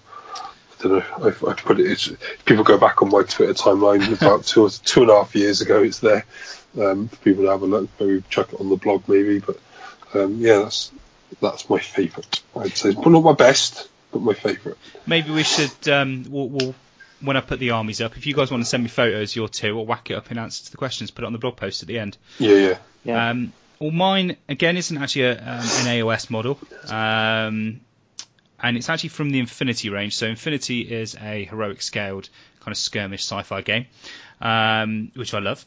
And there's in it a faction called Aleph, where they're basically synthetic humans. And you get what's called they're called Deva functionaries, and they're like a little tactical team of a human-looking robot, and they've got like a little escort with a heavy flamer that runs around protecting them. So it's called a Deva bot. And Infinity was the only time I have painted models to a display standard, whereas I said to myself, because they're single models, and you paint that one model and you can use it straight away on the board. So you don't have to paint many. Not that I've got many painted, of course. So it was nice just to sit down with one model, kind of washing and glazing and highlighting and everything, every corner. I don't do very often for my models, so it was really enjoyable to do that and kind of highlighting black properly, kind of doing some glow effects, and just kind of when you spend more time doing a display piece, you spend more time kind of just tidying up the areas you're not happy with. I don't know if you guys would agree with that. If you kind of had the same experience, you try to get things looking perfect. Yeah, that's definitely the case, where you just tweak it. Exactly. Tweaking's definitely the right word, where you kind of, if you're painting things, you can wash and glaze. One more glaze, one more highlight. Yeah, definitely. So tidy up the where two different colours meet, that kind of thing. Yeah. So that was mine. So I'll put a photo up of that. I've got a nice photo of that. And just kind of quickly, again, we've got loads of listener questions still to go through. There's a couple I wanted to hit on. Matt Clark's asked, what lighting do you recommend? Ian, we're not fucking talking to you. I've got a light that I recommend, so I put that on the show notes for this as well, which is really good. It's a daylight and normal light as well, and you can actually have it showing both at the same time, which is phenomenal, because it means that your models should never look weird. You should always look good no matter what light they're in. And about you, Rob, what do you have? I've got obviously the normal lights in the room, which are quite high wattage. Yeah. Even though they're sort of small spotlights, but I've got one light on a lamp to the side, which is a daylight lamp, and I've got an overhead one then, like on an arm. Yeah. That's a daylight one as well. So it's sort of a couple of it gets hit from a couple of different angles, which sort of gives it a bit more. You're not, like you said, it's not too weird. You're getting quite a good. You're not sort of see it just from one angle, so that when you take it under a different light, although they're quite powerful. So stuff that pops, like my Sylvaneth stuff. Yeah. When I was taking photos and when I was looking at under the lights, I was like, well, that's highlighted enough. And then when you go and into a hall or something, it's like, oh, that's not highlighted enough. I was going to say that. I was going to say you're actually, funnily enough, your army does seem to me like it's painted under a daylight lamp. I know that's probably a bit weird, but I think that'll be true. Yeah, I need to invest in a couple of lights to take with me when I'm displaying it from now on. Clip onto the side that way, little display board. Fair enough. No, I'll link the light I've got because I'm really happy with it. I had it for a little while. I know another couple of people have picked it up, so it's kind of worth covering. So I think we'll leave it there for the listener questions. We've still got some more we'll keep cracking into as time goes on. Some more covering blog posts, because I know that one of the guys, Matt Darkins, again, one of the guys who frequents the Doggers Club, he's asked about weathering armour. So Ian's going to be the perfect person to be doing a blog post on that, which I think you're working on at the moment. Yeah, I'm going to go over the way of do the weathering on the Iron Jaws. Right. Which is straightforward, but it's just very subtle. Mm-hmm. But I've also done weathering with loads of different techniques, so I'll probably cover a few of them. Oh, that'd be good. So, okay, so it'd be a mixture of very, very simple to more complex. Fantastic. Excellent. Well, look, I will also look forward to that. I'm quite happy to try out a few different ones like that. A few different weathering techniques, because there's a few I use, so it'll be interesting to see what you do as well. Excellent. Sounds good. Right, so what I wanted to quickly discuss is the idea of kind of army concepts. It's something we've been asked a lot, and it is something people are really interested in. So army concepts, where you get inspiration, where you get these ideas from, I mean, obviously we can particularly talk about General's Handbook as well, if that's kind of helped. So I don't know if you guys want to chime in. Where's your font? Where do you get all these ideas from? It varies. The most recent inspiration I've had is based on the General's Handbook, the new release. Okay. Because I've been and ahhing about the Clan Skyer army for a while. Yeah. Based on the Skaven bits with some Admech bits chipped in. So to combine the two to make it look a bit steampunky. Yes. And the General's Handbook pushed me over the edge into deciding to do this. Is that because Skyers are like a thing? They're a faction of their own now? Yeah. So they got the allegiance abilities and the kind of a bit more background and the individuality rather than just mixed chaos. Mm-hmm. It's quite nice at Blackout to see Benjamin. I think he's at the Erstwood on Twitter. Yep.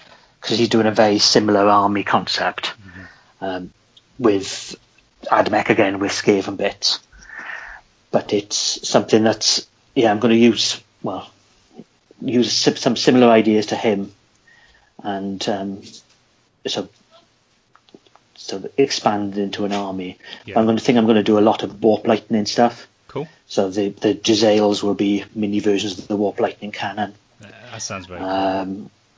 And some of the acolytes are going to be the Electro priests from 40k, right? Using their electric hands. Yeah. So instead of the throwing the orbs.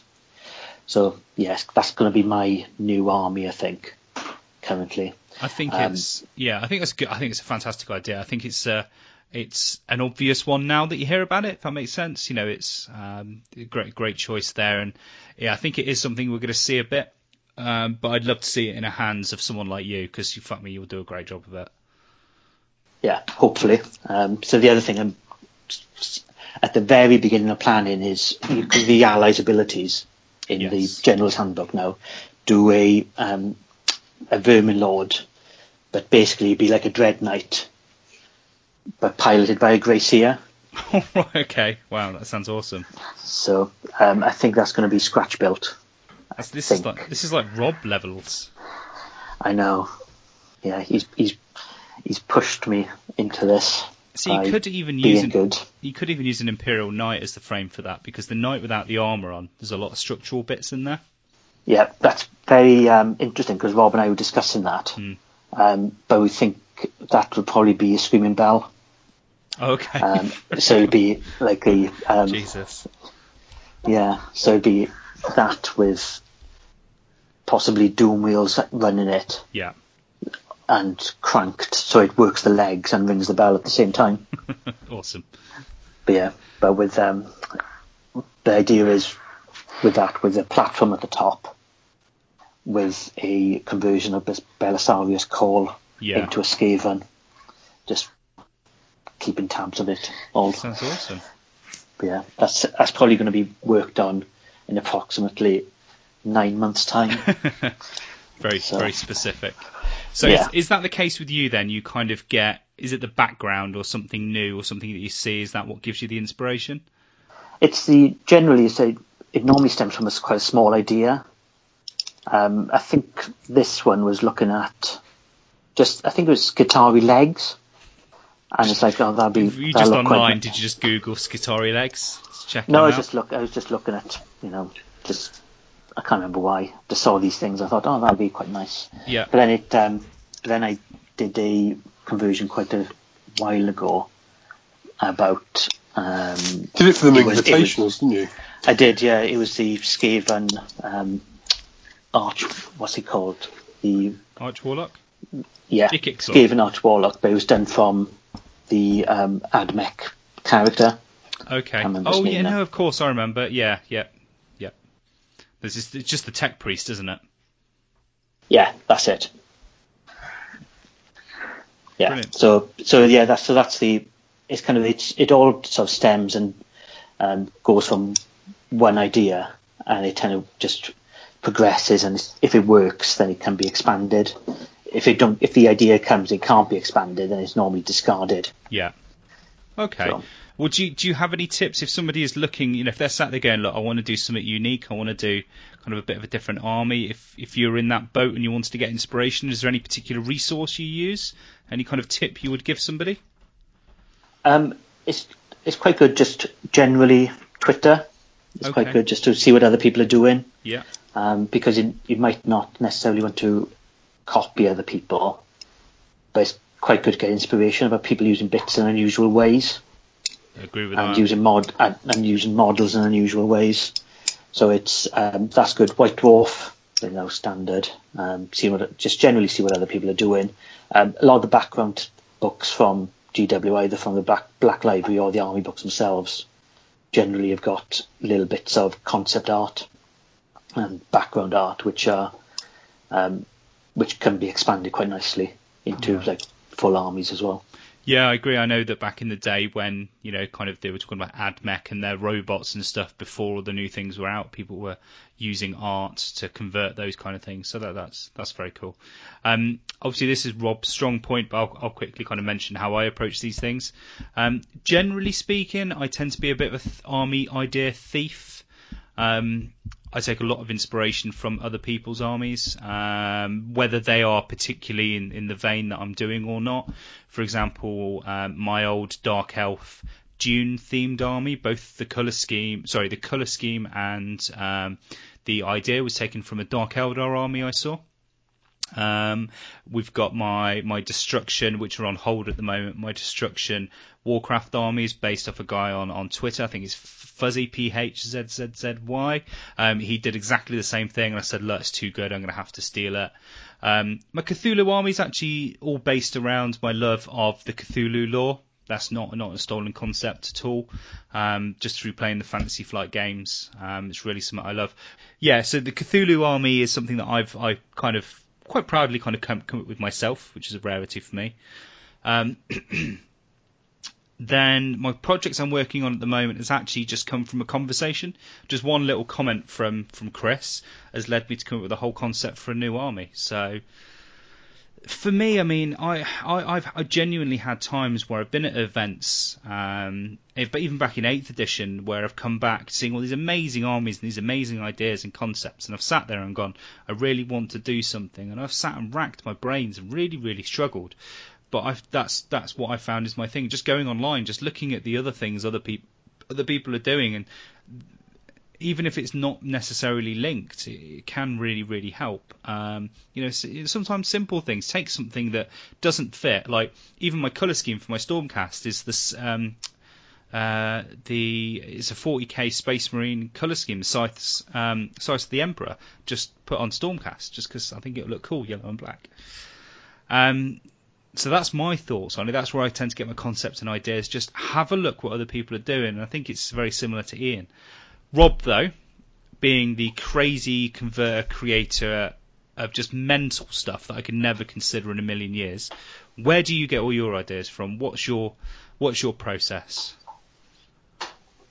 A lot of it is, when you say you're an ideas thief or whatever, everything is inspiration for everything else. Like, it doesn't matter what sort of whatever creative job or domain you're working in, there's inspiration. People take inspiration for things, and cite those things as inspiration. So whether it's something in the same field or whether it's something completely unassociated, there's always that. You're always going to get ideas for anything, and just sitting there and just trying to come up with things just on the spot is something that very, very rarely ever happens with anyone. So I don't think you should ever sort of downplay the fact that you come up with these ideas, or and sort of say, oh, I'm an idea thief, because that's what everyone else does. A lot of my stuff, as I said in the last episode with the what if stuff, is obviously taken from comic books and the whole sort of the whole concept of like the multiverse concept. So sort of different takes on existing things. Yeah. And that's really you have that inspiration. Oh, okay, what if the storyline went that way, or what if that happened with that, or I've got an idea, really cool idea for I think it's quite cool, but for a vampire army, sort of Blood Knights and Vampire Lord on Zombie Dragon. There is a bit in the End Times book where there's a certain faction of Blood Knights and a Lord on a Dragon that actually rebelled in this big battle and started fighting the Karl Franz, because the Vampire Lord had turned to Khorne. Yes, yeah. Can you imagine that army? Do you know what I mean? Like, how, with all the bits that are out there at the moment, people saying, the Blood Knight figures are old, need a little bit of revamping. Can you imagine like a Khorne-themed vampire counts almost army? That would be like so cool, with all the different sort of bits and bobs that they have out there for the range, and stuff like if you've got looking at films or reading books that are in that genre. I've got an idea for a conversion for the Zombie Dragon Lord. Have you seen I quite like the movie, but it's a bit rubbish. But that new relatively new Dracula. Yes, yeah. I can't remember the full name. Dracula Untold or something like that. And there's the special effect that they use for him, where he's almost apparating out of a flock of bats, but have the zombie dragon apparating out of a massive flock of bats, like coming off the membranes and parts of the body. You just have all these flocks of bats, so it looks like it's sort of coming out, doing a sort of similar thing to the army. So just seeing a certain image, or watching a movie, or seeing a special effect maybe, and taking that and thinking, well, actually that would look quite cool for this army or for that model. I mean, there's a couple of things that I've got. It's all on sprue still, most of it, but an Eldar Corsair army, like the Forge World one. Yeah. And they have they're really cool. They have their barons and their pirate lords and all the rest of it. And I've got an idea for a guy on a jet bike, but being able to use him as on foot and on a jet bike, so having the character bases the way they do the Forge World character bases, where the bases slot into other bases and stuff. And it's kind of funny cool that you mentioned it with the Festus conversion, doing that and having plague bearers and stuff and being able to slot them in. And so it's just looking at different, just sort of like taking something and going like, what a different take on that would look like. I shared in the group yesterday, I think, about the ideas I've got for my Stormcast army, which will actually tie it into my Chaos army. Yeah. Which again is literally just taking existing characters and getting an existing character, another existing model, and going, well, okay, well, what would that look like if you merged that character? It's taking the character and the background of a character, if that makes sense, and adding it, and like using, something else as the template to add that character in. Does that make sense? Like with the Sylvaneth Prime, it's like taking the character of Orion, and going, okay, how can I make Orion, more sort of AOS in Sylvaneth-y? Okay, well, there's that whole thing about, Alariel's got these Soul Amphorae that she can raise warriors out of. If you notice on the Sylvaneth Prime's base, there's an open Soul Amphorae on the base that he's meant to have come out of. Oh, right. Didn't realise that. Well, a lot of people, and I actually got a Soul Amphorae of the spare one online and drilled it out, so it's actually hollow. So you actually can look, and it's actually a hollow Soul Amphorae. It's on his base, but that's sort of meant to represent the fact that Larry's just chucked one of these on the ground and he's come out of it. And it's like, okay, well, what would he actually look like? He'd actually look like a big tree revenant, because they're supposed to be the spirits of the older, the elves from the old world and all the rest of it. And he looks like a big tree revenant, but base it on the Orion kit for the body. And then, okay, well, what can I need? What do I need for a big tree revenant or a Kurnoth hunter? So, okay, well, I'll repose a Kurnoth hunter and make it a bit bigger and stretch the arms out and the body out, and the torso, so he's actually bigger than a Kurnoth hunter. But you go down a bit of a rabbit hole with it, and you just kind of come out the other end thinking, well, okay, well, I've got this cool idea, and then again, it's all about the execution. I love looking at different bits and different models and thinking, oh, could I use that, or can I not use that? And you might order a bit off a bit seller site, and the bit comes and the bit's a little bit too small, and it doesn't quite work or whatever. And it's that in itself's a challenge. You know what I mean? And then when you come out with the other end of it with a hopefully a cool model that everyone looks at and thinks that's cool. It's job done at that point, then, isn't it? Well, cool. Yeah, no, I'm definitely glad you've got a lot to say on that, because it is definitely your forte, really. And I think there is a similar vein, and it is very much, there aren't really any original ideas per se. So sometimes just sat there going, right, here's a pad and paper, let me write some ideas down. You're kind of working without resources. So even saying what Rob's saying, just bear in mind, if you're watching something and you think it's quite cool, just try and see, go, well, can I modify this to AOS? Could I move this over? Would this work quite well? Can I say something about the character thing that is a little bit off tangent, but it's something for people to take away to get inspiration? Of course you can. It's all about character, right? Every film, you could say every new film that comes out, whether if it's not a sequel, if it's a brand new brand new sort of IP, you can trace that back to anything that's been made before, and the only thing that makes any kind of difference is the characters, is whether you're invested in the character. Yeah. So if you're going to come up with an idea, think about what you want that character to be, and then the idea will kind of flourish from there. Like it's like with your World of Warcraft orc dude. Do you know what I mean? You've got to, what the character's like, and then you can base other models based on that. Well, what kind of dudes does he have with him? Do you know what I mean? Like, and that's all it is. You base it on a character.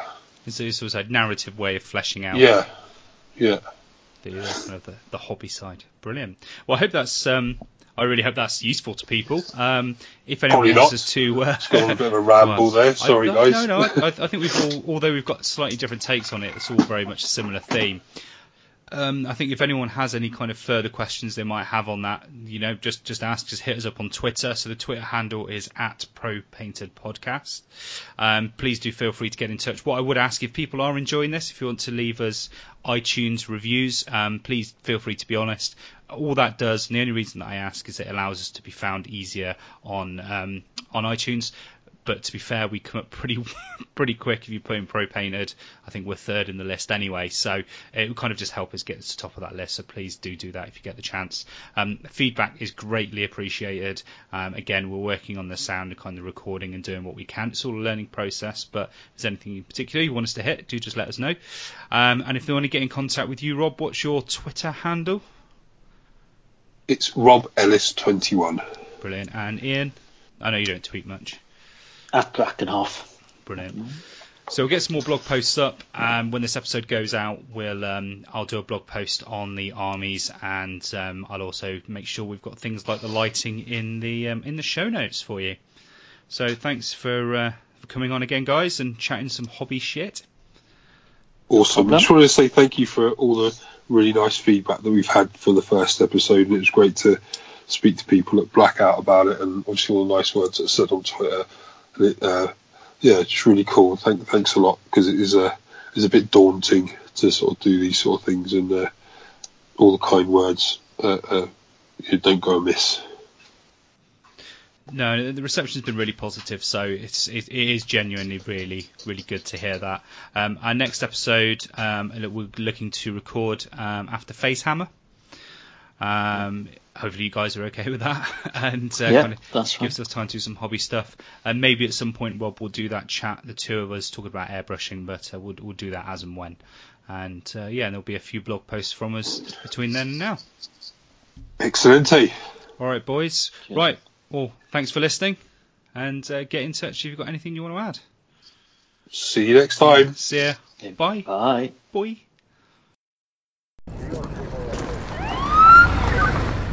Hey, got a permit for those guns? I've got your permit right here.